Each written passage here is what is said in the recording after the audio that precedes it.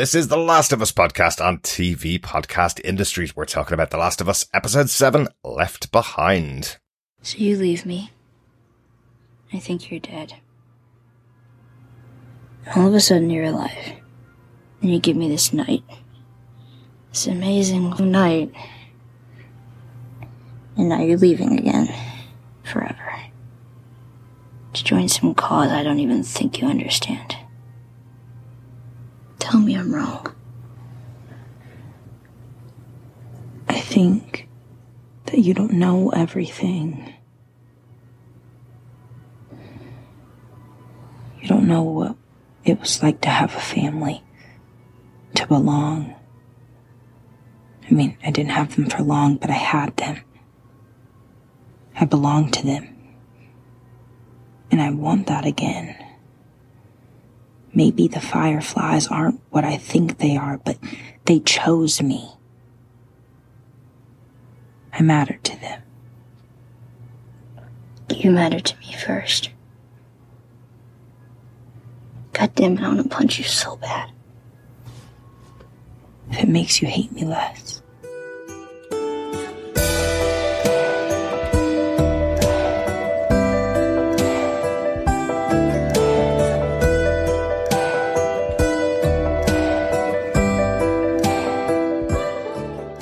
Welcome back, fellow survivors, to the Last of Us podcast from TV Podcast Industries. We're talking about The Last of Us Episode 7, Left Behind. I'm one of your hosts, Derek. Hello there, fellow survivors. I'm one of your other hosts, John. And rounding out this group of Mortal Kombat 2 lovers, I am Chris. Indeed. Excellent. Definitely gamers. Definitely gamers. Definitely also really enjoy Mortal Kombat 2 back on the Mega Drive or the Genesis, depending on what your console name was. Yeah, I was totally an arcade kid. I absolutely loved going to the arcade and wasting tons and tons of money on machines where the joystick wasn't working because it had been overused by everybody in the arcade for weeks beforehand. So that was definitely my thing. So I could totally relate to Ellie and Riley in this episode. No, mine was console because otherwise I'd have to go into Southport. Oh, of course, yeah. Dublin City boy, you see, we always had arcades around. Oh yeah, you had, what was it? Dr. Wiley's? No, not Dr. Wiley's. It was down on the main Dublin road, O'Connell Street. There was an arcade there. There was, yes, and I cannot remember the name of it. But right. we had arcades quite in lots of places, Chris. Back in the day, we didn't just have one in the entirety of Dublin. We had one entirety of Ireland. Yes, that's true.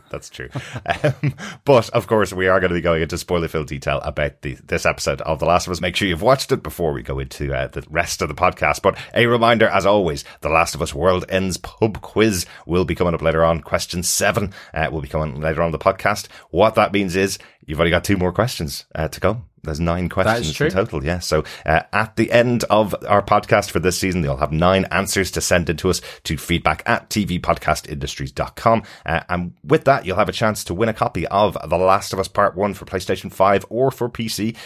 If you want an extra chance to get your hands on The Last of Us Part 1, just write us an Apple Podcast and send us an email with the details, and we'll add you into the pot as well for a chance to win that. Keep on sending in those answers, fellow survivors. Mm-hmm. Yes, and if you want to tell us your thoughts, don't forget you can send us your feedback to feedback@tvpodcastindustries.com or head on over to our Spanky Pants new website. Yes, tvpodcastindustries.com. It is new. It is brought to you by our beautiful Patreons, in support by them, of course. They didn't actually make it themselves. But who knows, the developers might be also fans of TV Podcast Industries and our podcast. Who knows? They could be. I like to believe everyone's a fan of ours. Of course. Yes. I also feel like I have to set up tvpodcastindustries.com/spankypants. Absolutely. Although I don't know what I direct that to. That's a whole other podcast. Yeah, it certainly is. Yeah. That's a late night gravelly voice with some kind of libation in hand. Yeah. That's the podcast I record after I've edited a regular podcast. With deep jazz tones going on it. Well, I'm not on that blues. one. Blues, let's say yeah, blues. Okay. Cool. But with that, Derek, what are some of the episode details? Spanky Pants. Well, of course, the show is based on the PlayStation game written by Neil Druckmann and directed by Bruce Straley from game publisher Naughty Dog. More specifically, this episode is taken from The Last of Us Part 1 downloadable content left behind, an extra story that took place during the time of The Last of Us Part 1. The show, of course, is written and executive produced by Craig Mazin and Neil Druckmann, and this episode is written by Neil Druckmann. The episode is directed by Lisa Johnson. Lisa has done tons of TV, including Dead to Me, American Horror Story, What We Do in the Shadows, and Silicon Valley, interestingly. So a wide range of shows. Yeah, absolutely. Yeah. Great to have her on board for this episode, particularly. So there's a certain style that's in this episode, which I'm sure we'll talk about, that takes a good director to manage and maintain. So I think Lisa did a great job in this episode. Yeah, definitely. So, John, do you want to tell us what they gave us with your synopsis for The Last of Us, Episode 7, Left Behind? Sure. As Joel lies injured and bleeding out, Ellie remembers her tumultuous time in Fedra training. Ellie's best friend and roommate Riley has gone missing, and with 3 weeks having passed by, Ellie has become increasingly despondent, leading to a fight with another trainee. Following the fight, her senior Fedra officer, Captain Kwan, tries to encourage her to follow the rules, warning her that if she continues down her current path, she will end up as a Fedra grunt. But late one night, Riley returns to her former dorm room, surprising Ellie that she's alive, but also revealing that she has joined the Fireflies. She encourages Ellie to go on a night of fun with her and is brought to a shopping mall that recently had its power restored. Riley takes her through the mall, showing her the wonders of the long-dead world, from a carousel and a game arcade to a photo booth. They both drink to each other's health from some whiskey they found on a dead body and enjoy being back in each other's company. That is until Riley reveals that she has been ordered by the Fireflies to leave Boston for Atlanta, and their leader, Marlene, has refused to allow Ellie to go with her. Ellie is furious that her best friend is leaving, but it's more than that. As they danced in a Halloween store, Ellie plucks up the courage to kiss Riley and asks her to stay.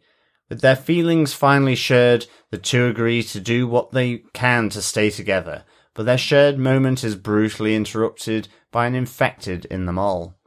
The stalker rushes them both from the darkness, with Riley shooting at it and Ellie stabbing it to death, but in the struggle to survive, both are bitten. In the aftermath of the attack, they resolve to make life count, no matter how long they have. They will go on their own terms and lose their minds to the cordyceps together. Back in 2023, taking Riley's final advice to never give up, Ellie frantically searches the house to find something to save Joel. Finding some needle and thread, Ellie begins to stitch Joel's wound together as best she can. Great stuff, and another interesting change to the format here. We talked about this before. Almost every episode, which I will definitely say, almost every episode has a flashback within it that tells the past or something from the past. This episode starting in the future, or starting in the present, 2023, and then the episode being the flashback and bookended back in 2023 again. Is another interesting change for the show, and very similar earlier on to how this story appears in the game. It sits right in the middle of the story, effectively. Yeah, it was DLC, right? It was an expansion, if you will. It was released after the original game to give more context. Exactly. And I think they specifically chose this story as a story they wanted to tell within the world afterwards. Yeah, it's a very unusual type of downloadable content for any kind of game. If you're a gamer, most people know DLC as being like an extra exciting adventure level or lots more firepower or loads more guns to add to your characters, but this was backstory focused on Ellie, completely separate to the game effectively, so very different from what we saw in the main game. Yeah, and you can tell because this is a great episode. I'm already giving it away.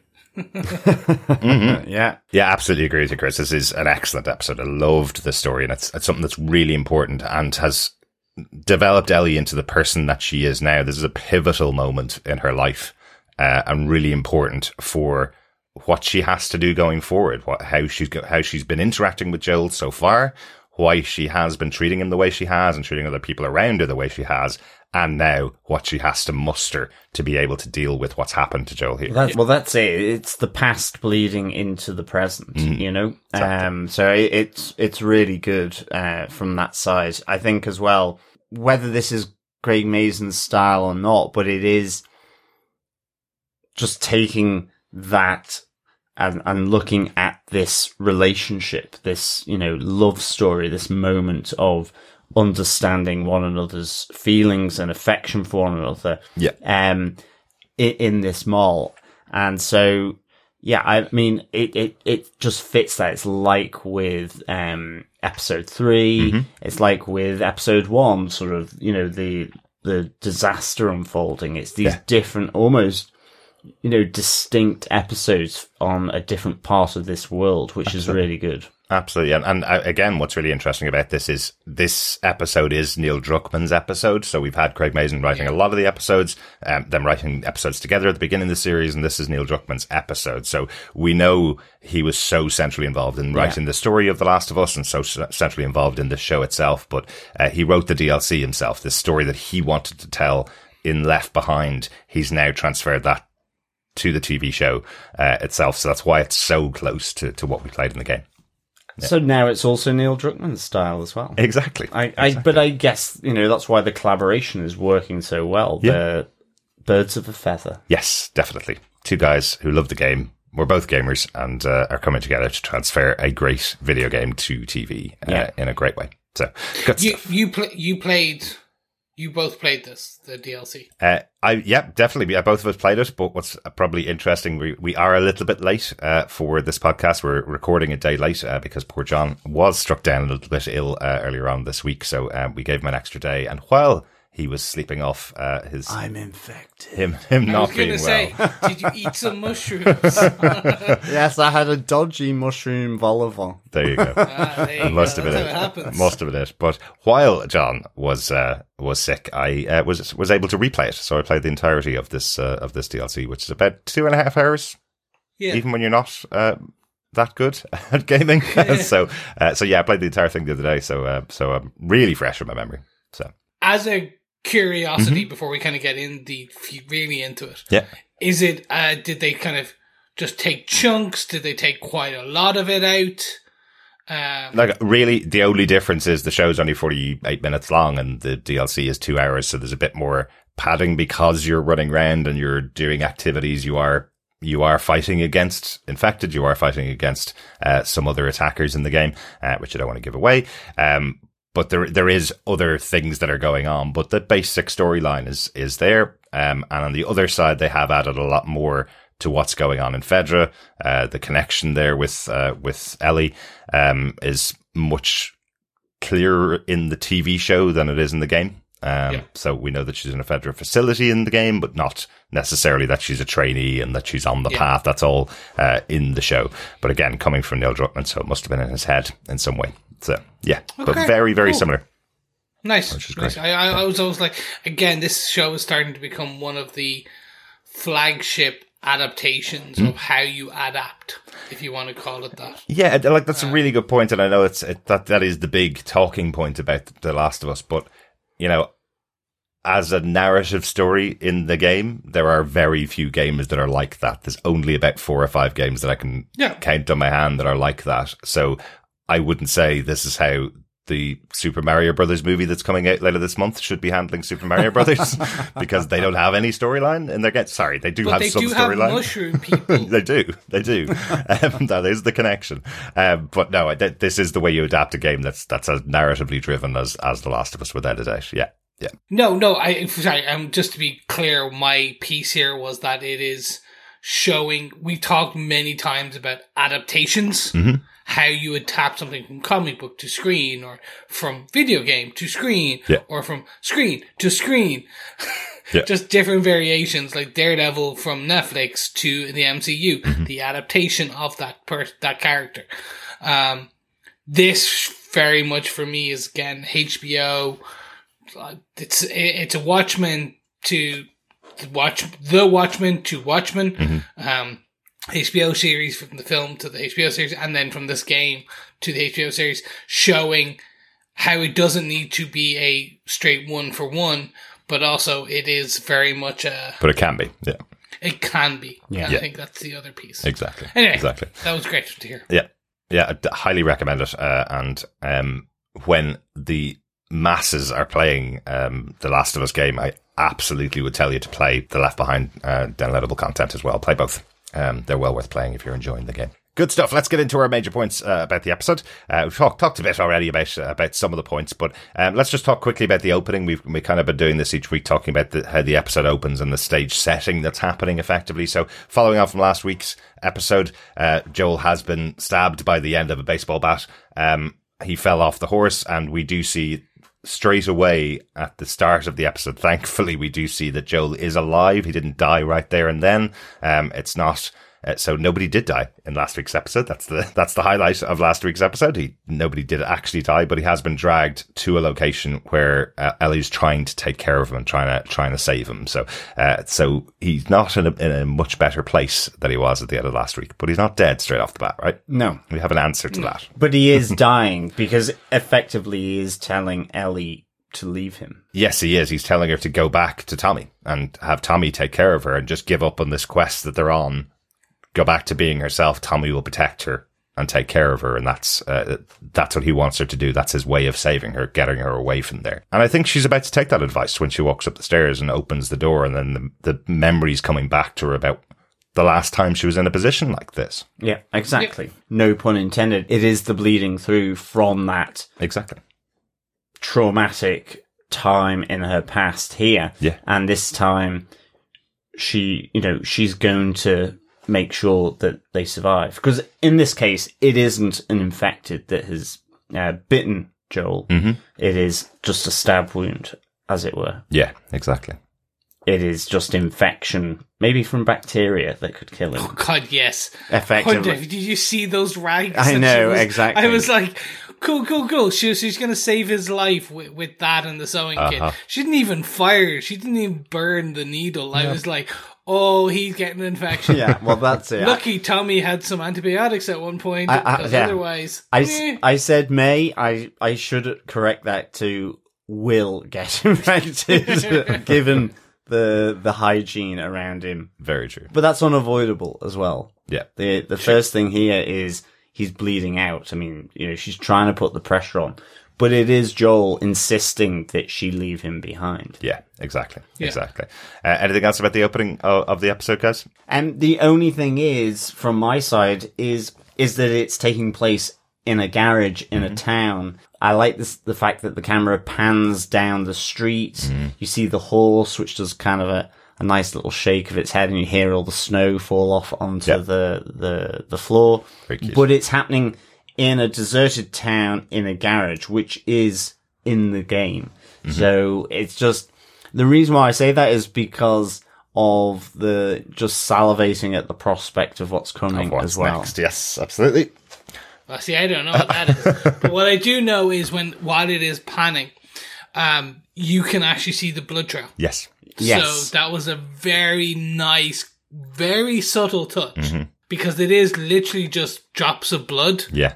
Which you have to look at on the ground to kind of see. Because if your eyes aren't there, you'll miss that whole part. Exactly. You just think it's a kind of a panoramic view of the town. Yeah. And you can assume that Ellie has fought and dragged and done everything she possibly can just to get Joel to this point that he's indoors. But well, that's it. Still It's those touches, isn't it? Yeah. You don't see it, but it's in the landscape, Exactly. that story. yeah. Yeah, this is a 14-year-old dragging a 50-something-year-old man. Yeah. And not a lean stick of a man. This is a muscly man. Yeah. Like, that's going to take some time. Let's hope the horse helped. Yes, exactly. Yeah, that's Budweiser have a lot to answer for. That sounds like the start of Budweiser our horse. Spanky Pants episode. I know. A lean, muscly man. There you go. But anyway, We are creating this podcast on the fly. I love it. I love it. Only one tiny thing, and this, I promise I won't keep referring to the game, but only one tiny thing that I do miss from the game. All the horses in the game have names. So the moment when Ellie leaves Joel in that basement with the horse, she tells the horse to take care of him while she's gone. It's just quite cute. So it's like as if she has some backup, even though the horse is kind of looking at her going, "What do you want me to do?" Not that the horse is talking. The horse is going. Well, exactly, yes.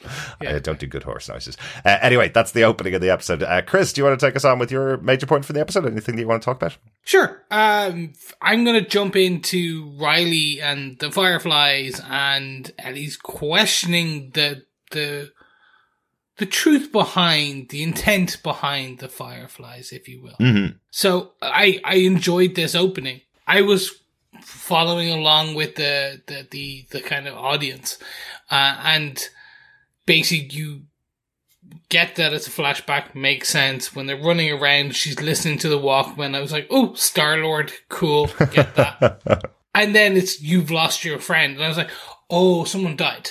Okay, cool. I get it now. She's pissed. Her, like, someone she knows has died recently, etc., etc., etc.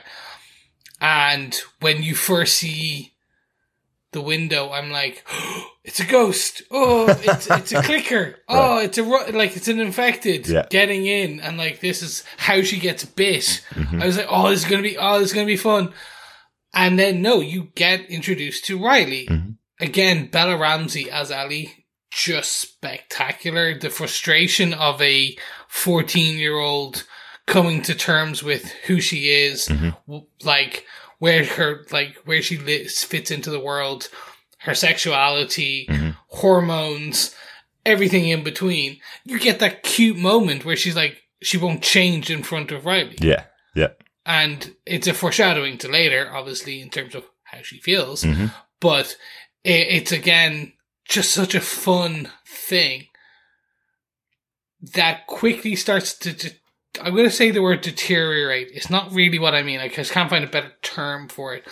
In that it's almost like, and I put this in a weird way and people might understand. It'd be like someone you know in your head joining ISIS or the IRA or a terroristic group. Yeah. Like, you're like, what? No, I don't understand. And then like, and again, I'm trying to, it's a tough one because technically the Fireflies aren't fully a terroristic group, but in the eyes of some people, they're a terroristic group in this sense, and they do bomb people. Well, I think that's the central interesting discussion that's going on between these two characters. They're both growing up the same way. They're both growing up under Fedra. And the argument really is happening here between the two of them because of what's happened with Ellie. Ellie has been acting out since Riley left. Ellie's been getting more and more aggressive, and she's being told by the Fedra leader, we are the barrier that stands between the world falling apart, people killing each other over food. If it wasn't for us, everything would fall apart. And I think he's actually gotten through to her at this point. He's gotten through to Ellie that there is a function of Fedra. You may hate us because all kids hate all adults, especially teenagers. They hate all adults telling them what to do. You may hate us, but we provide a function here. And without us, that's the end of the world. And Riley's just come back saying she has now joined the group that is trying to end Fedra. So they're having that argument. It's not specifically related to something in our real world, I suppose. It's difficult to relate it to something in our real world. But what's happening specifically in this world is the two of them had joined completely opposite sides. And Riley's kind of coming back to her saying that she's joining it for their moral reasons. And we find out later that's not actually the reason she's joining up with the Fireflies, but she's taking the side of their beliefs when Ellie's just buying into Fedra's beliefs almost. Well, I think as well what's really good about this dynamic is that Riley was in Fedra training with Ellie. So she's come at joining the Fireflies with her own thoughts, her own motivations, and ultimately the decision to do that. You know, with Ellie, and given the conversation with Captain Kwan as well, you know, that's the instructive element here, is that conversation that he has with her. And necessarily you don't really see, or you wouldn't know much about what's going on. So, I mean, the interesting thing to me was that you had on the one side Riley saying, well, not everything's the truth that they tell you, and that's correct. But similarly, it's whether they even know what's happening, say, in Kansas City. You get the distinction that whilst Fedra may be fairly, I guess, authoritative and strict, whether Fedra in Boston has gone down the lines of lynching and sort of the almost that brutalistic route that Kansas City do that we've seen. Yeah. And I guess that's what's in the back of our minds.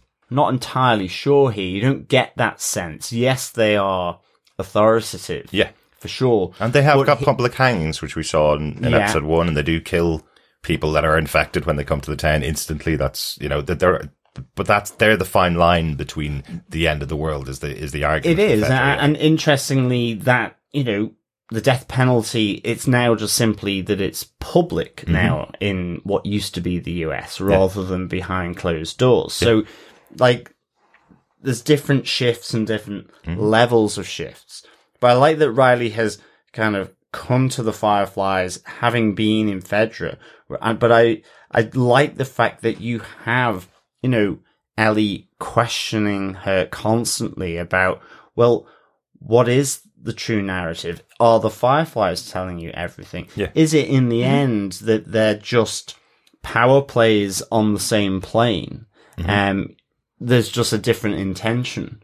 It may be less authoritative, but there will still be a certain hierarchy. You know, it's that ideological sort of play, which in the sense is almost a no-win game. Yeah. And so I like that there's these questions flying from both of them. Exactly. Back at one another about whether you trust what's being said to you. Yeah. And that, I think that's really just keeps this whole conversation as they move through to the mall. It's just really interesting. And when Riley starts to open up a bit more about what her, you know, why she's there on that night as well. I also do like the fact that coupled to this is you have the moments that break this. So whether that's them jumping across the roofs or the fact that the dead person that they nicked the bottle of whiskey from just falls through the floor, which I thought was brilliant. Yeah.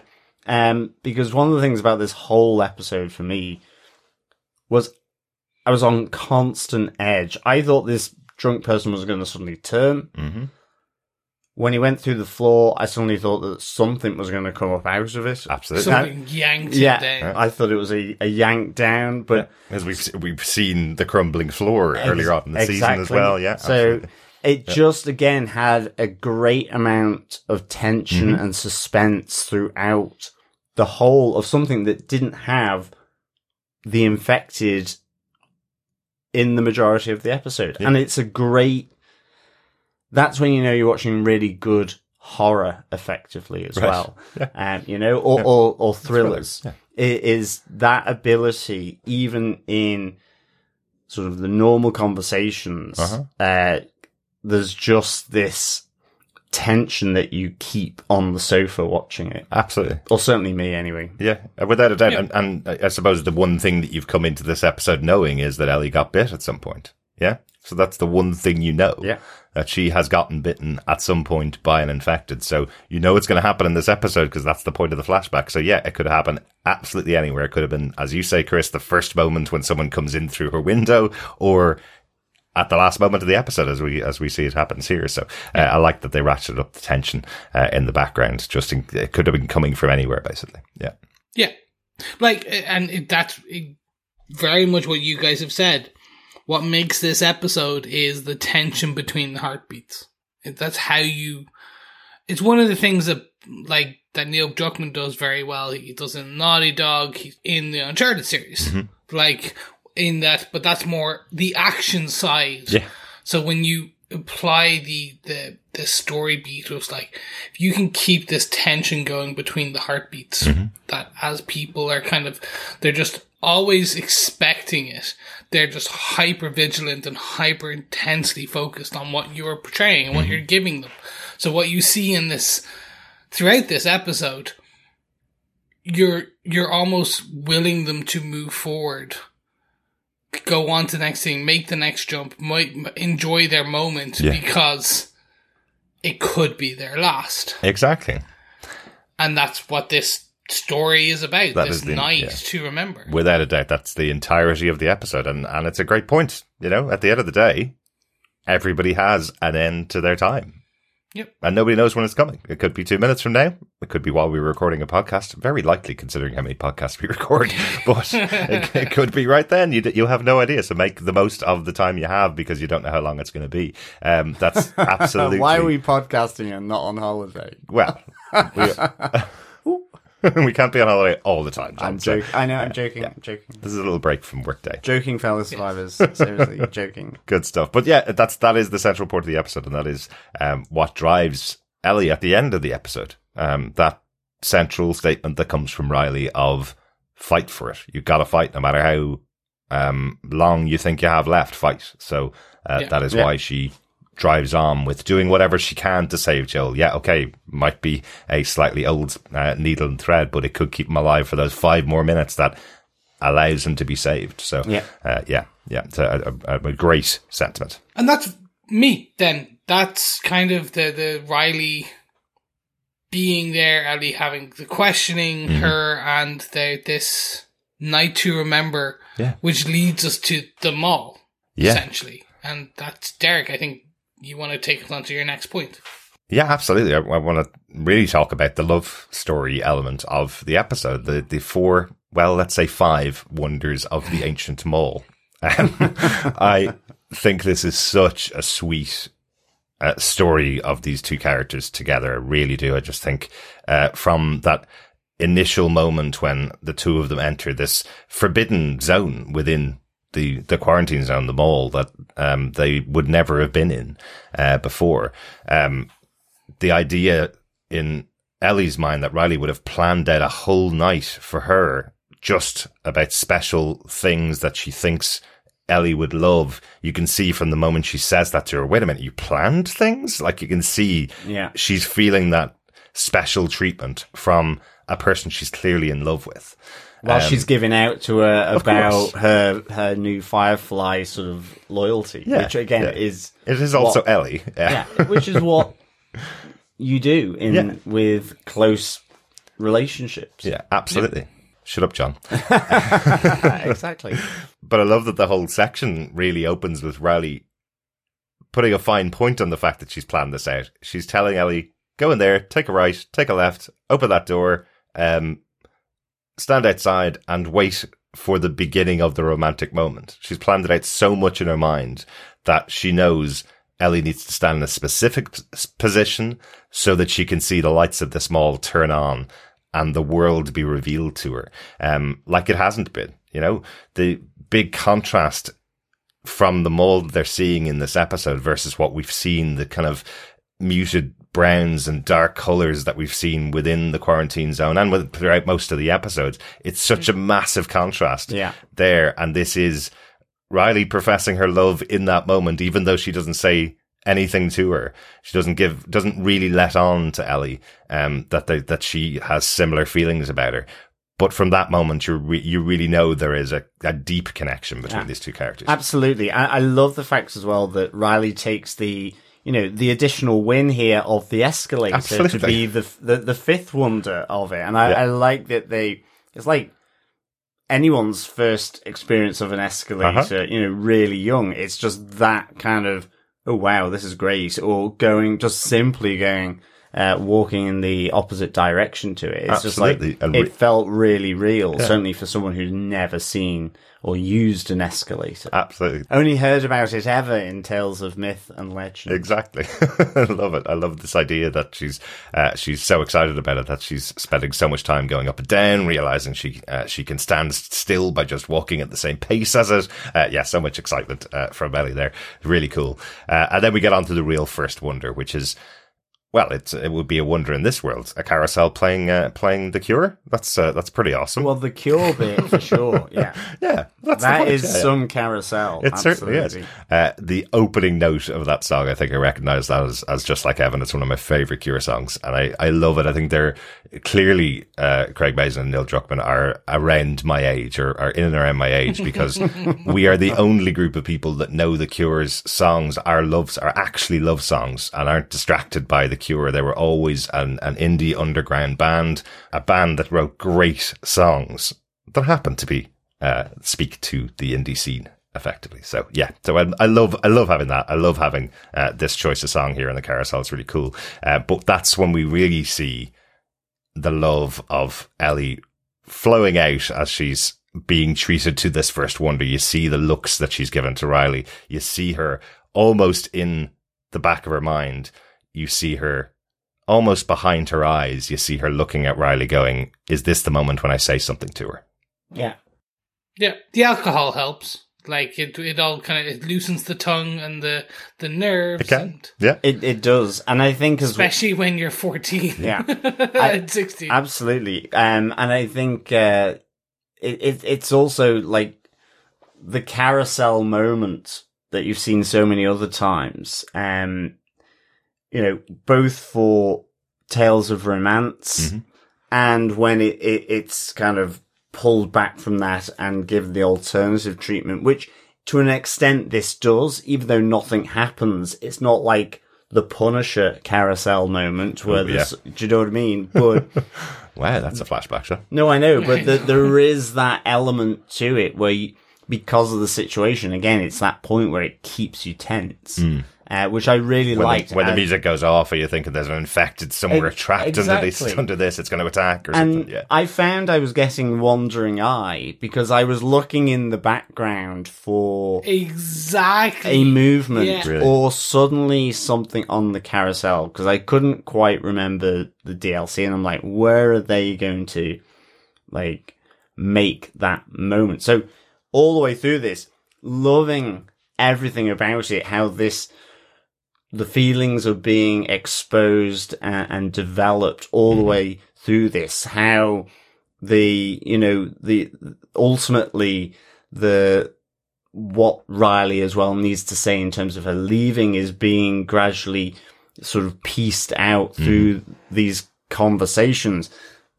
I was having the wandering eye across all of that, which makes, I think, what they did to show it even more great in terms of, certainly with the arcade, because there's so much sound and noise. I'm going, okay, this is now the perfect place where they won't hear something coming towards them. But to not have that jump scare in that sense at that moment or on the carousel.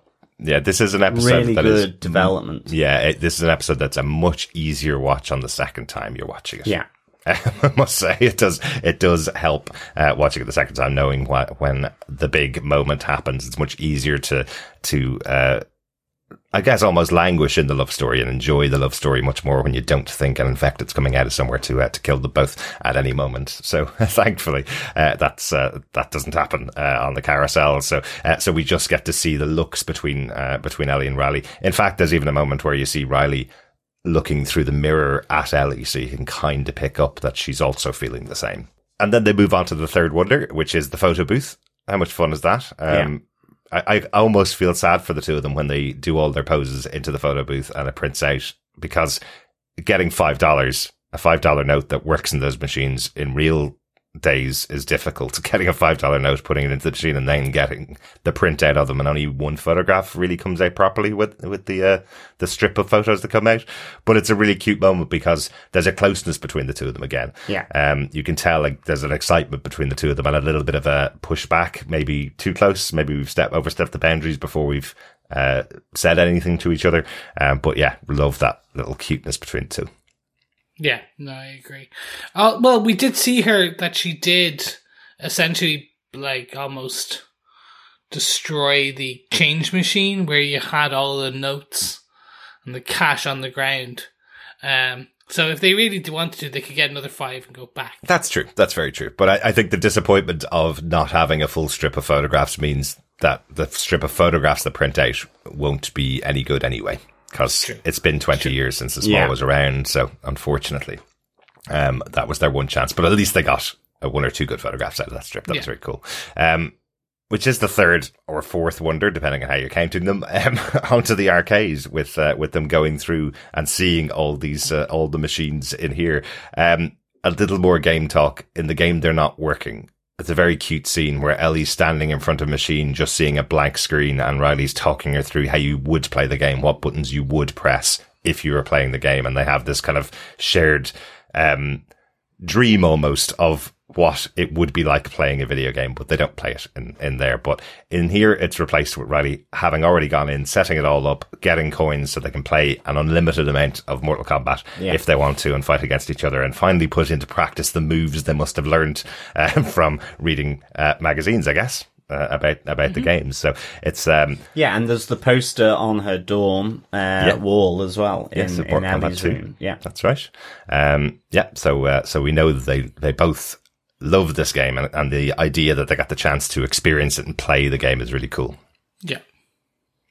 Again, I think that's a nice call out for all of us nerds, where there's always these games that you've heard about, and you're like, oh my god, I've never got to play this one.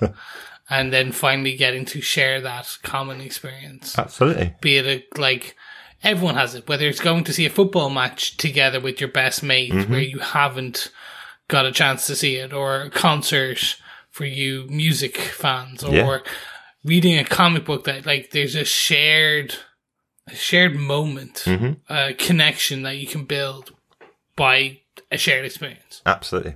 And I think on top of all of it is the fact that Ellie's so impressed that Riley has chosen all of these things to show her. It's when she starts to doubt, wait a minute, why is she doing all this for me? You know, underneath this all again, it's a 14-year-old girl who's fallen in love with her best friend.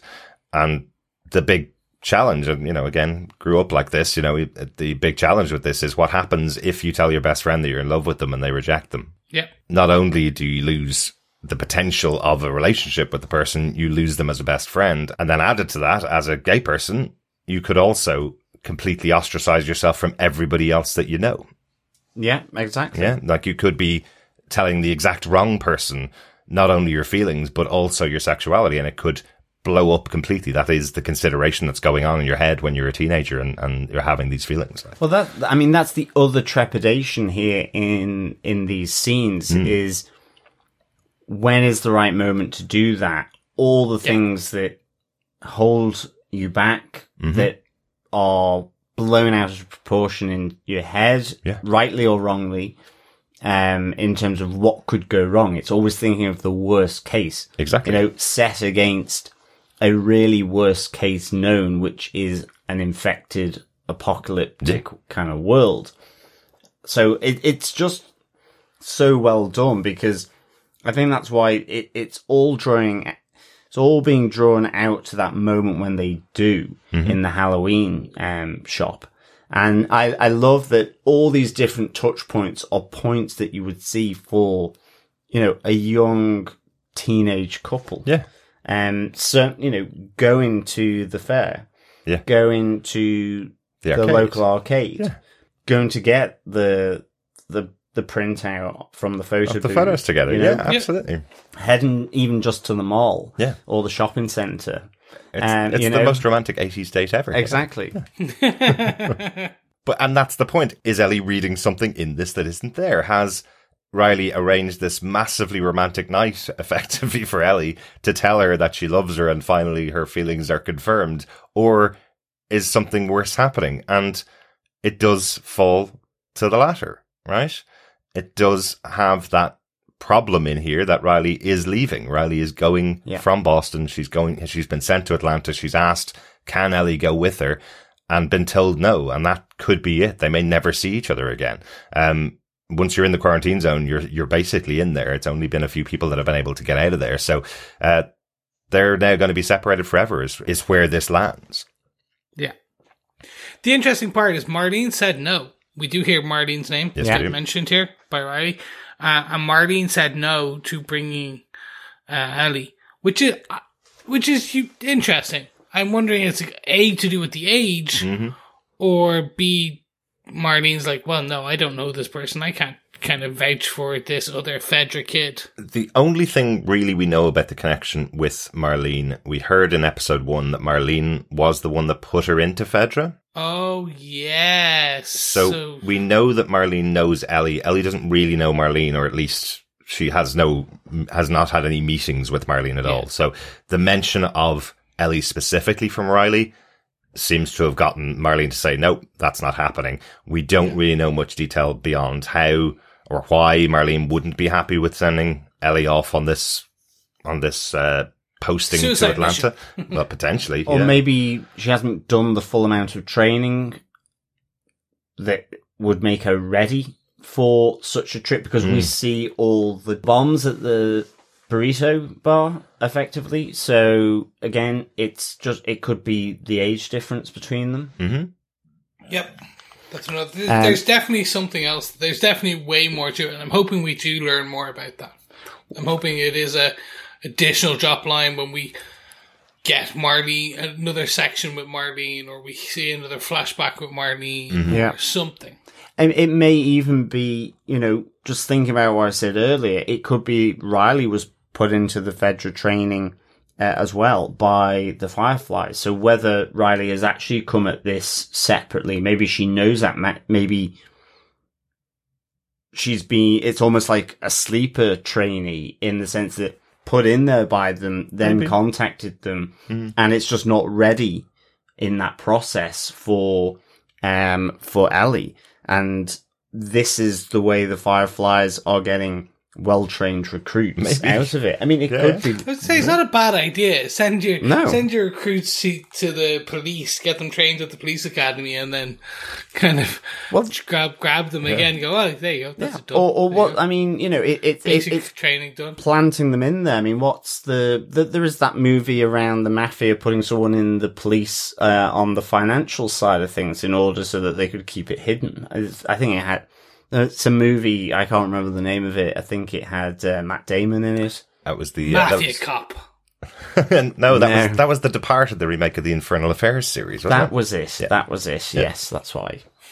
I prefer my name, Mafia Cop. Is so much better. Mafia Cop. Love it. But yeah, you mentioned the pipe bombs that Riley's been building, and we find out the reason why she knows them all so well is that she's been stationed there by the Fireflies since she decided to join them, right? So that's quite interesting. So she has had lots of time to think about this romantic night for Ellie and all the things she wants to do for her in them all, but it is actually because she didn't just stumble upon it, because she's been living here and stationed here to protect the stash of weapons that are there. But it causes a massive argument between the two. Again, back to your point, Chris, this massive argument between the two is if Ellie's going to follow the path and become Fedra and Riley becomes a Firefly, those pipe bombs are likely going to be used on her and people like her, on Ellie and people like her. So that is the challenging moment between the two of them and their new philosophies that they're both on, effectively. Definitely. Well, that's the thing. It always comes down to, like, the Fireflies don't aim to kill people and say they don't kill people, but there is collateral damage in all wars, and the collateral damage are people like Ellie. Are kids, our families just living in the DMZ, like that, the QZ, sorry. Like that is what happens. Yeah, but they're also saying they don't kill people, they don't kill civilians, they only kill Fedra, and Ellie's Fedra. Like they're saying that they're distinguishing people and Fedra from each other, and Riley knows Ellie's a good person, right? And there's probably other people like her. So, Riley lashing back saying, no, I wouldn't let that happen if you were anywhere near there, but she's only a 16-year-old new recruit for the Fireflies. It's not like she's going to have control of what targets they're going to be going after next, Exactly. We saw what Marlene as a leader is like. Follow my orders. Back in episode 1. Why are people questioning the things that I'm telling them to do? Follow them and we will get through this. We will win this war, is the idea. Or at least she was commenting on the fact that they hadn't won the war in 20 years. They have a big push to do to get there. So yeah, it's a different circumstance between both of them, definitely. Agreed. But let's go on to the final wonder of my point, and then we can move on to your major point from the episode, John, as well, if that's all right. Yep. Because the fourth or fifth wonder, again, depending on which way you count them, I'm actually going to add in a sixth here, because just before they get to the final place, we get the pun book too, the second pun book that's given to Ellie here, which becomes her favourite possession. We see her still reading out puns from this book to Joel when she's in a happy mood, or when she wants to annoy him, or when she's run out of things to say. So the pun book came from Riley, and Riley knows this is the thing that will make her really happy. Yeah. So she found the second Pum book. Did you notice the first Pum book was actually sitting in Ellie's room Yeah. as well? So, volume 2 is amazing. Oh my God. I can't believe there's one that exists. So delighted with that. But then they have their argument. Ellie leaves and they come back, together in the final wonder, which is Spooky Town, the Halloween place. Yeah. I like the fact that Ellie's drawn back here because of the screams coming from Halloween. So initially she's thinking that Riley is in trouble. Yes. And is rushing to aid her. Mm-hmm. So, it's a nice little touch there, because despite the argument, because that's the downer from everything that's sort of built up to this. Yeah. That feeling then is brought with a shock because she thinks Riley's in trouble. Yeah. Right back up there.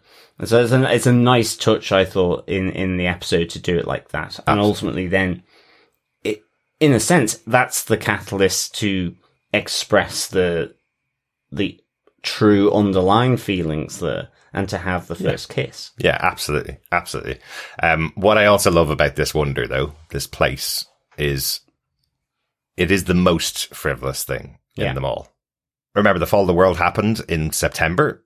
Obviously, you would have a Halloween shop in a mall, but it's full of so much frivolous stuff. We heard earlier on, as they went through the mall, every shop had been looted for all the things that mattered. But everything that didn't matter was left behind. So you have Victoria's Secret, a completely useless shop, still with all of its stock in the windows. Nobody would want to go in there. It doesn't have anything to help in the apocalypse. Exactly. Yeah.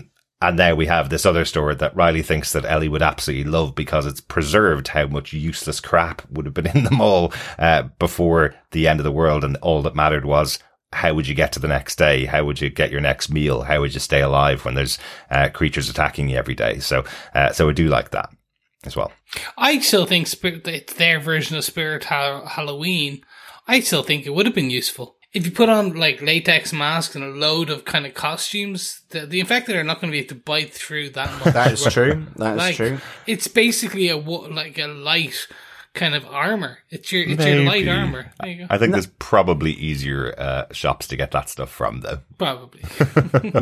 maybe, but I would think that would be a useful kind of strategy to take. I do like that for the latex masks. Bella Ramsey, aka Ellie, is wearing the wolf mask. That's right. So it kind of does look like a direwolf, given that she was a house in the north in Westeros. She was, yes. I think it's originally a wolf mask that she was in the game. It is. So before her big reveal in the Game of Thrones, I like that kind of serendipity that's happened here. It's an extra HBO connection. It is to the mask, yeah. But this came out in 2013, so way before she played Lyanna Mormont in Game of Thrones. But I do like that connection. But yes, both the masks, the clown mask and the wolf mask, are the first two that you see. And there's a little mini moment where you go around trying on every single latex mask in the store and scaring each other, which is lots of fun, just to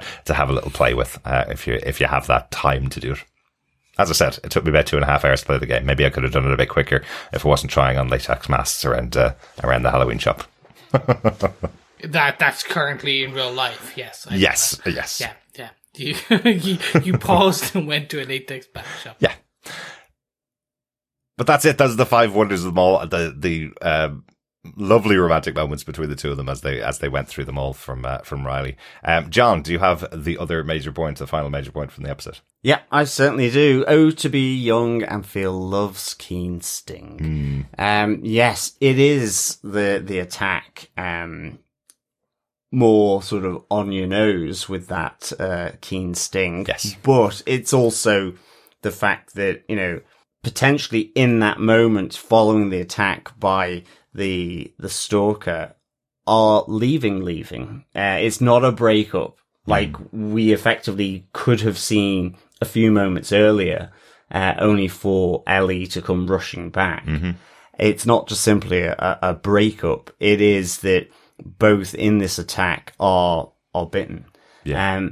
As I said before, so I loved how in the arcade parlor, just them panning the camera out and looking down the dark corridor of the mall, and then moving through that to this infected, wedded to the wall with the fungus, and that attack happening again a bit later here, not where you're necessarily thinking of it, where they have shown you the threat that is contained in this mall. So I really thought this was, really emotional. It's tragic because at this moment in time, they've had their dance, they've had fun, they've reconnected on the basis that I guess Ellie thought Riley was being attacked by an infected. She does, now, in fairness, she does come back. She chooses to come back and then hears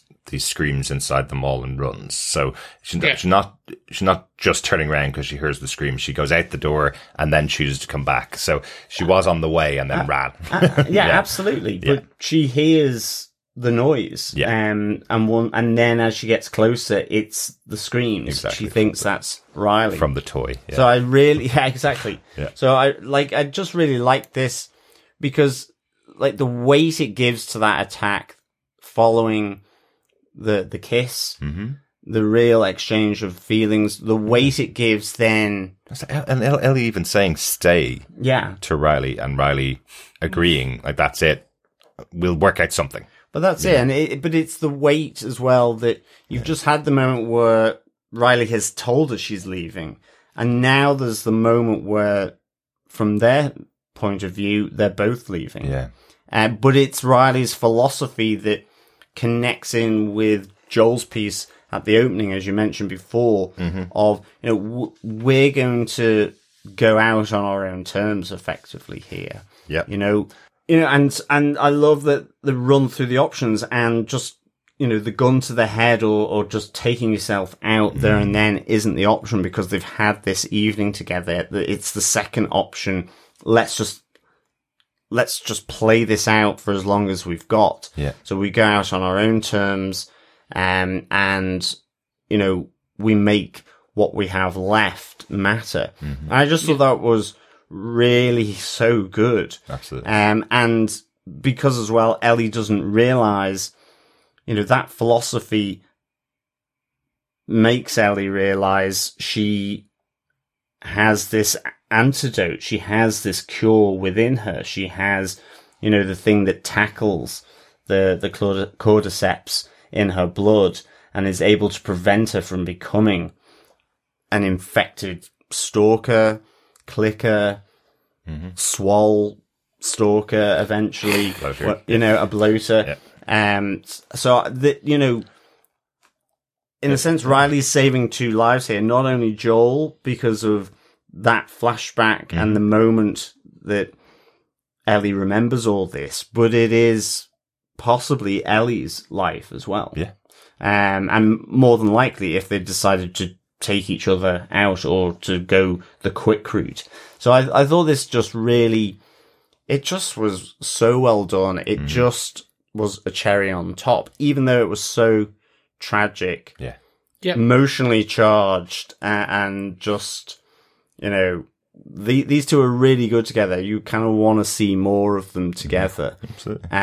But alas, the attack from the stalker, which is specifically an infected that hides out, waits for the noise, or I guess the mycelial network thing to sort of alarm them, so then they can stalk their prey from the shadows. Yes. So a scary variant of the infected. Bad variant. That's a good MCU joke, by the way. Well done. Good multiversal joke. I'm appreciative of that. That's good. So for me, this love story, all good love stories are tragic. Oh, really? Don't tell your wife, Shakespeare. Don't tell my wife, but look at William Shakespeare, Romeo and Juliet. Look at every major love story in literary or kind of cinematography, and it's all based on drama and tragedy. I was just going to say, I should change my quote to, "Oh, to be young, middle-aged, or old, and feel love's keen sting." Exactly. Yeah. I look, it was a beautiful moment, and it's then punctured with the death. It adds, not the death, I should say, but because we don't actually see Riley go.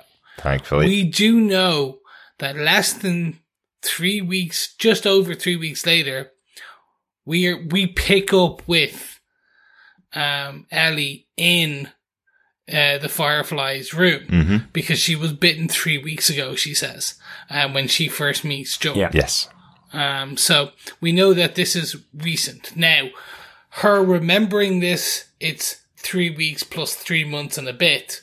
So Right. we're like, to be fair, she's basically remembering the summertime. She's like, do you remember that time 4 months ago? Oh yeah, there you go. Like when she's like with Joel and Ellie. So again, when she's with Joel, because again, like the world, when she's thinking and opening this door to try and figure out and decide, is she going to let another person die and let someone go? The decision not to, and then they're rummaging through and like running through, grabbing everything and re-sewing a very, at a certain point, I'm assuming a passed out Joel, because that much pain, you'd assume he's going to kind of succumb to it. Maybe. Yeah. Yeah. Well, it's also nice how, you know, in the flashback, you have Ellie's reaction to it all is trashing the Halloween store. Oh, yeah. And breaking the counters. And in a sense, it's almost like a constructive version of that, rather than the destructive version that we see happening out in the house as she's trashing everything, but it's with the purpose to find the solution. It's not just a lash out. And it's just kind of a nice little connecting thread there. I don't know whether it's intentional, whether that's my mind making it up, but you know, it's that nice contrast. And I find these episodes completely full of all this stuff, and I really think it makes it really deep, and is just so well thought out in terms of all the stages of producing this, you know, and acting it. So it's phenomenal for me to see this play out. Absolutely. Just how it's constructed is so wonderful. Such a great way of bringing this story to life. And interestingly, to your point, Chris, about this being very Shakespearean, that's more true than you might think as well. You mentioned Romeo and Juliet in the houses of the Capulets and Montagues. You know, what we're talking about here is Riley, a Firefly, and Ellie in Fedra. That's about as close you can get in this world right now to that Romeo and Juliet story, right? So yeah. Yeah. So there's always that saying that there are no more original stories to be told anymore. It's just variations of the originals, because that's what it like. There is. It's that joke of like in South Park, Simpsons did it. Simpsons did it. Again, you just, to have a good story, you need the beginning, middle, and end. Protagonist, antagonist, a major kind of Act 3 part, and kind of the deciding moment in the middle. And they did it all in like 40 plus minutes in this. Not even, because when you start taking out the beginning and the end, you're getting this half-hour chunk of story, which is just, it's heartbreaking. It's fabulous. Yeah. It's fabulous. Yes. You know, even if every story has been told in the world, there's always a new view on it. And this is a great new view. It's fabulously put together. I am so glad, I know you mentioned it earlier on as well, Chris, I'm so glad we didn't see the death of Riley. That can be left hanging there. Doesn't need to be shown on screen, thankfully, because we know that's what happened. We've seen that side of the story. We saw how angry and broken Ellie is when she meets Joel. We saw her reaction at Joel last week when Joel was leaving her with somebody else. We saw how aggressive she was about losing somebody else that she was starting to care about. So we know how badly this hurt her. So we don't need to see that. Thankfully, they made that decision. It made loads of sense, to not end on that really tragic note of what happens. But it's pretty clear what happens. I still think we will get a quick scene where, like, basically the Fireflies come back into the mall. Ellie's there. She's locked Riley in one of the cages of the stores. And you've got that as Riley isn't infected. And that's where she meets Marlene. She's like, I've been bit, but nothing's happening. What the hell? And then that's the next part. Because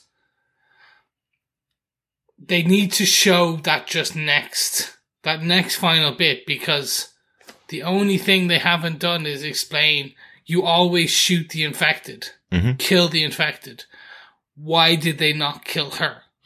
That's the only part they haven't explained. So they need to show a quick scene explaining why one of the Fireflies decided, okay, well, Riley's been infected. She's already kind of turned.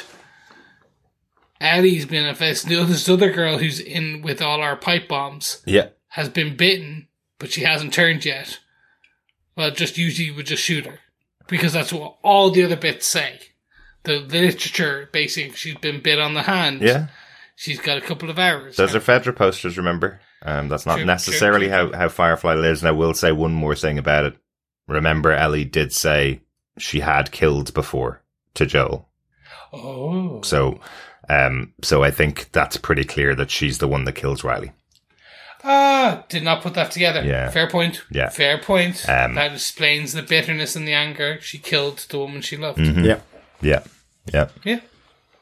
But fair.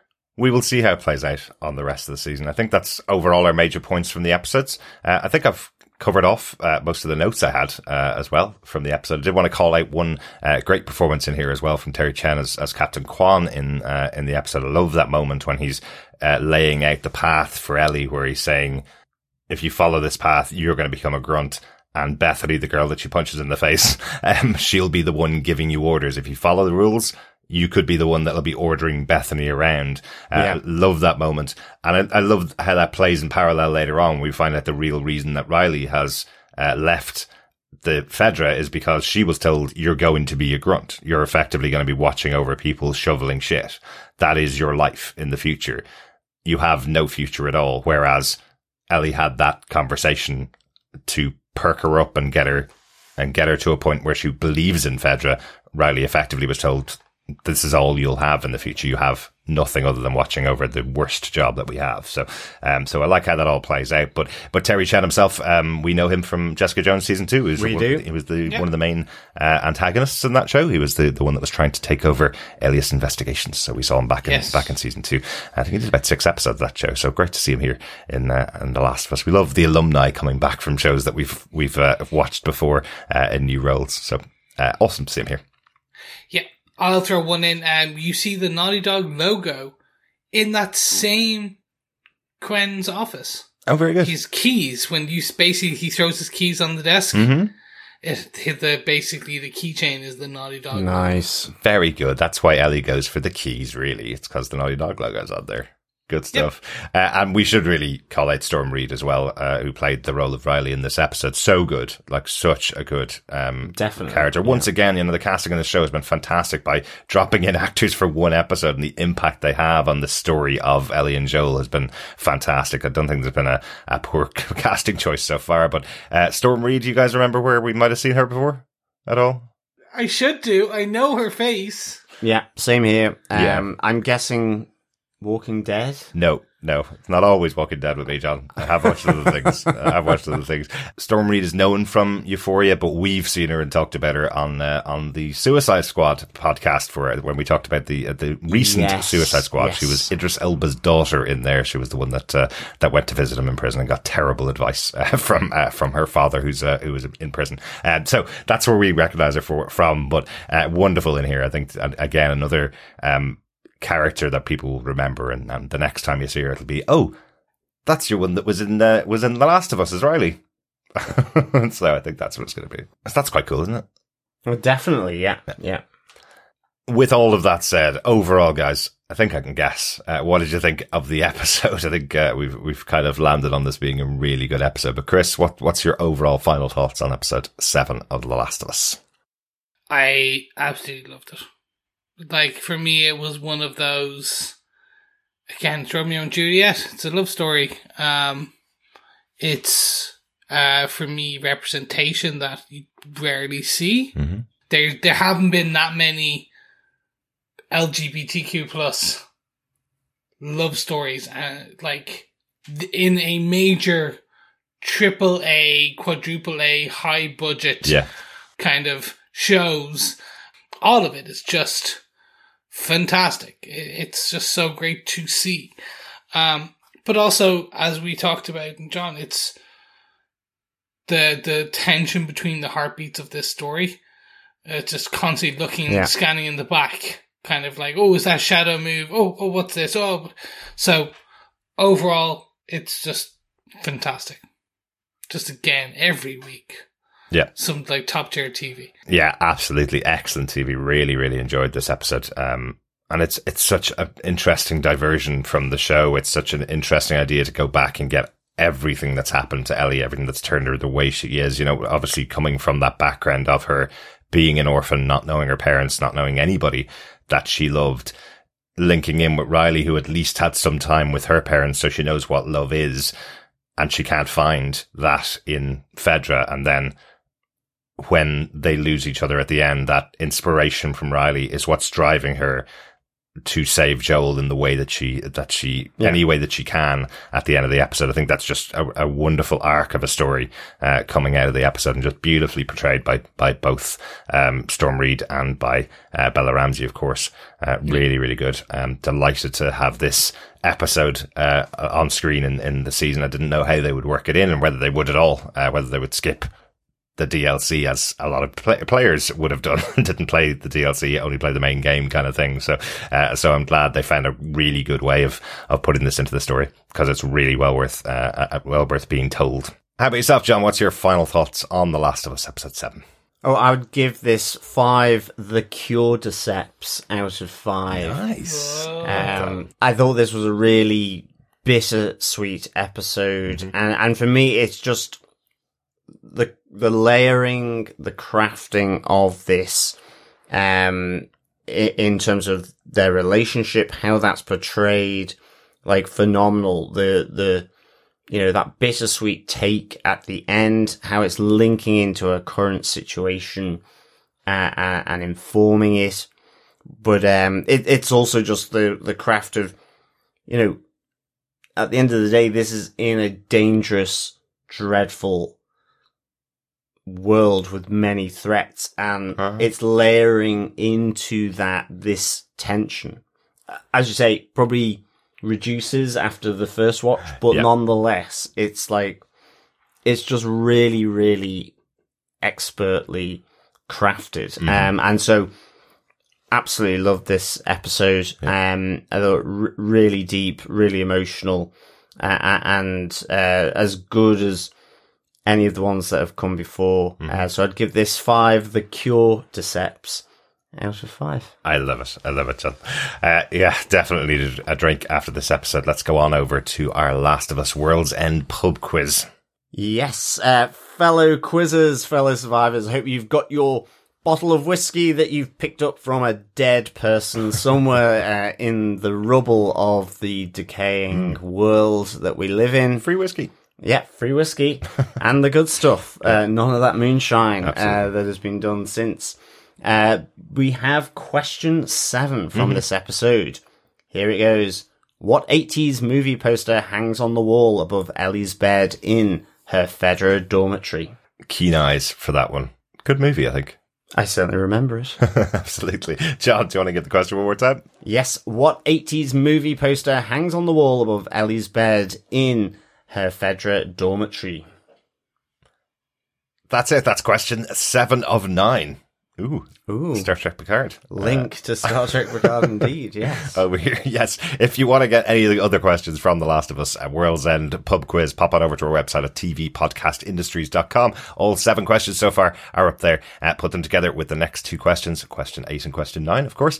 Send them in to us at the end of the season to feedback at tvpodcastindustries.com, and you could be in with the chance of getting your hands on The Last of Us Part 1 for PC or PlayStation 5. Great stuff. We do have some feedback for this episode coming in from Facebook. First up, Richard Blaze had this to say: "Man alive, every week I say I'm not going to cry at the latest episode of The Last of Us, and every week I fail miserably.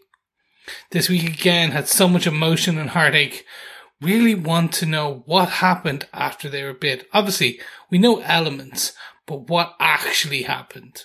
If Bella Ramsey doesn't get a heap of praise and accolades, then there is no justice in the world, and Storm Reid was phenomenal. What a presence to be only in one episode, but to make such a noticeable impression. Can't believe that we've only got 2 episodes left now. I really don't want it to end at this point." Mm-hmm. Yeah, totally agree. Yeah, Storm Reid just fantastic in this episode. Really good. Agreed. Yeah. I've been staying away from Euphoria. It's never been a thing that's kind of really intrigued me or kind of something I would care to watch. But with Zendaya and the Storm Reid now, I'm like, more and more, I'm like seeing actors or actresses come from Euphoria. I'm like, oh God, I'm probably going to have to watch this at some point. Don't make it out like a chore. It is definitely one of those shows that airs more on the side of an interesting watch rather than entertaining watch. There's a lot of tough subjects that are dealt with in the show, but I'd highly recommend it. I watched a fair few episodes when it came out first, and just unfortunately didn't keep up with it. But it's another show that I hopefully will be going back to soon. Because you're right, the cast is fantastic and they're making waves everywhere. Great stuff. Thanks so much. Yeah, thanks so much, Richard. Also on Facebook, Donald Dennis says, another finely crafted episode of Last of Us that felt like the exact opposite of last week's offering. The framing, pacing, and way the characters engaged was finely tuned to make me physically and psychologically uncomfortable all the way through, which is probably what they were going for. We didn't even need to see the clicker before it attacked. It made sense they would be drawn to the noise, though it didn't hurt that one was shown waking up. The entire time they were in the Halloween supply store, I was waiting to hear that creepy motion sensor toy shriek off screen, and their backs were turned. This show has been amazing by using the environment to set scenes, so I was a little disappointed that instead we heard the creature just crashing into something like it could have done anywhere. I've never played the video game, so I can't wait to hear you talk about this episode and how it relates. Thanks, Donald. Yeah, I mean, I think it really is just charting a great season as a whole, and I think I'm totally with you around just how this is being crafted, and it does make you uncomfortable, even though they don't focus that much on the infected in a lot of circumstances. It's just that presence.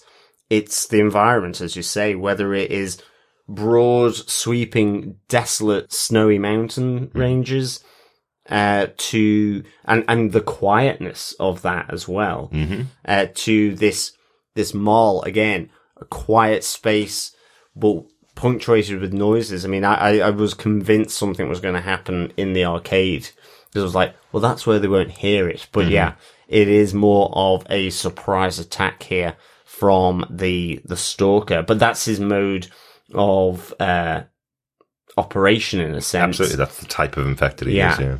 Yeah. It's also my nickname. The small space impacted by noises. Oh, right, not the stalker. Okay, not the stalker. We were a bit worried about you there for a second, Chris.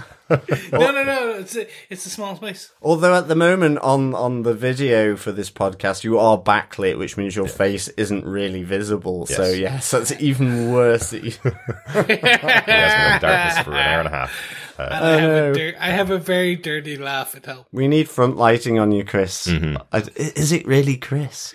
Who knows? Who knows? But there you go. Oh my goodness! Turn it off quick. Yeah. Good stuff. Glad it's not a video podcast. Yeah. Exactly. Thanks so much for that, Donald. I hope I've given enough context for the video game. Since you haven't played it, there's probably a couple of big things that are different, but they don't really matter a huge amount for the story that they're telling on the show. The one kind of major difference is that there's obviously a lot more action in the game, because it's not just a storytelling DLC. It's not just the two of them and one stalker. There are other moments in it when Ellie's using weapons and being attacked. So obviously there's that piece. Also, it is implied that the relationship between Ellie and Riley had started beforehand, and Ellie thinks that the reason Riley has been gone for as long as she has is because of her feelings about the relationship. So that's implied, but not directly said. But every other major moment here is captured in the game, right down to that really touching moment where Ellie says to stay. Yeah, I think that's the great thing about the adaptation. It has to be different because this is a video game. Yeah. And even the best video game would have multiple deaths in it. I mean, that's the thing. How many, so I love how the adaptation has gone. Mm-hmm. And it's great that the, original creator is on board with the TV show, with the adaptation. Absolutely. It just reminds me, certainly recently with Neil Gaiman and how he wants to retain that control and at the very least involvement in, so I think it's really good. Yeah. Absolutely. Good stuff. Thanks, Donald. Final piece of feedback comes in from Victor Von Doom, who says, another great episode. The acting, as always, on par. The Pearl Jam song was perfect for the flashback in the gym. Ellie has her own violent streak inside of her. Her time with Joel will only bring it to the surface. The arcade scene brought back many memories of dropping a lot of coins in those machines, and the stalker attack led to a very tragic discussion. Kids should not have to contemplate suicide. Bravo storytelling. Here. Yeah, absolutely, Victor. Yeah, thanks, Victor. Yes, we didn't mention the Pearl Jam song, but again, another great choice of song for the flashback as she's running around in circles. Gosh, that reminded me of my hell of PE as well. So running around in circles listening to Pearl Jam. Yeah, that's mine too. No, we weren't allowed Walkman either, so it was like, oh no. Yeah. Yes. Today I went for a run and my earphones died. Oh no. Midway through.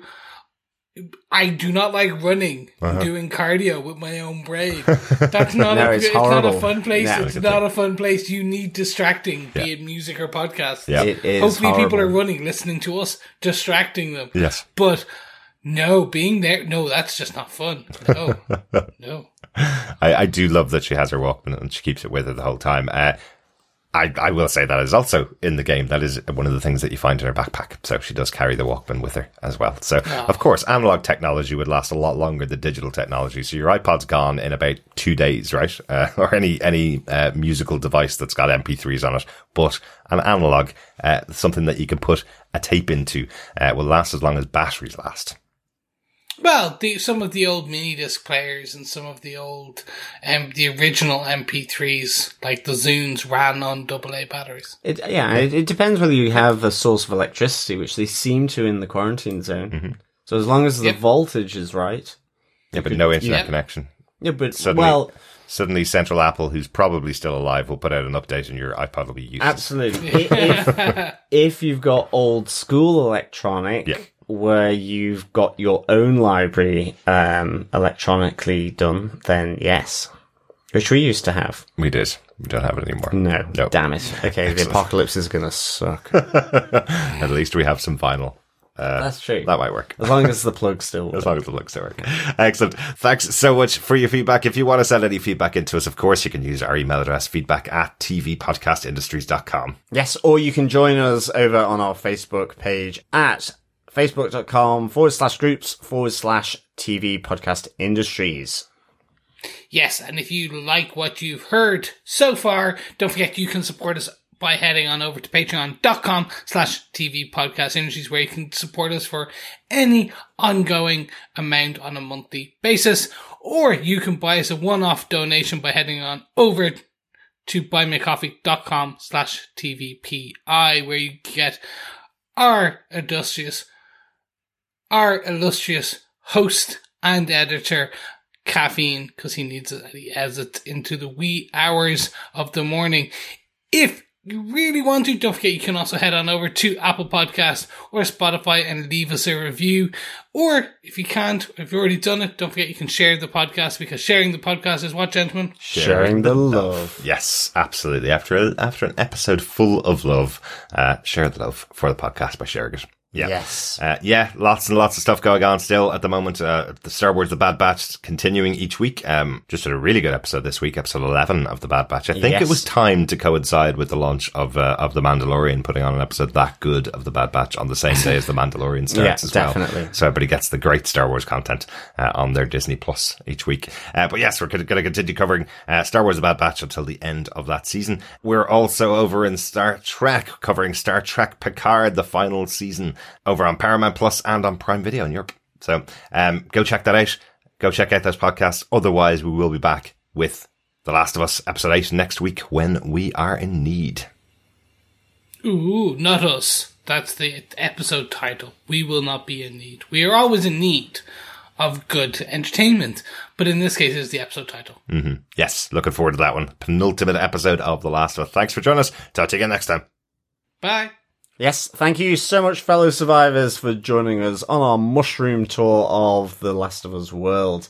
We can't wait to speak with you again next time, but in the meantime, keep watching, keep listening, and keep surviving. Bye. Bye.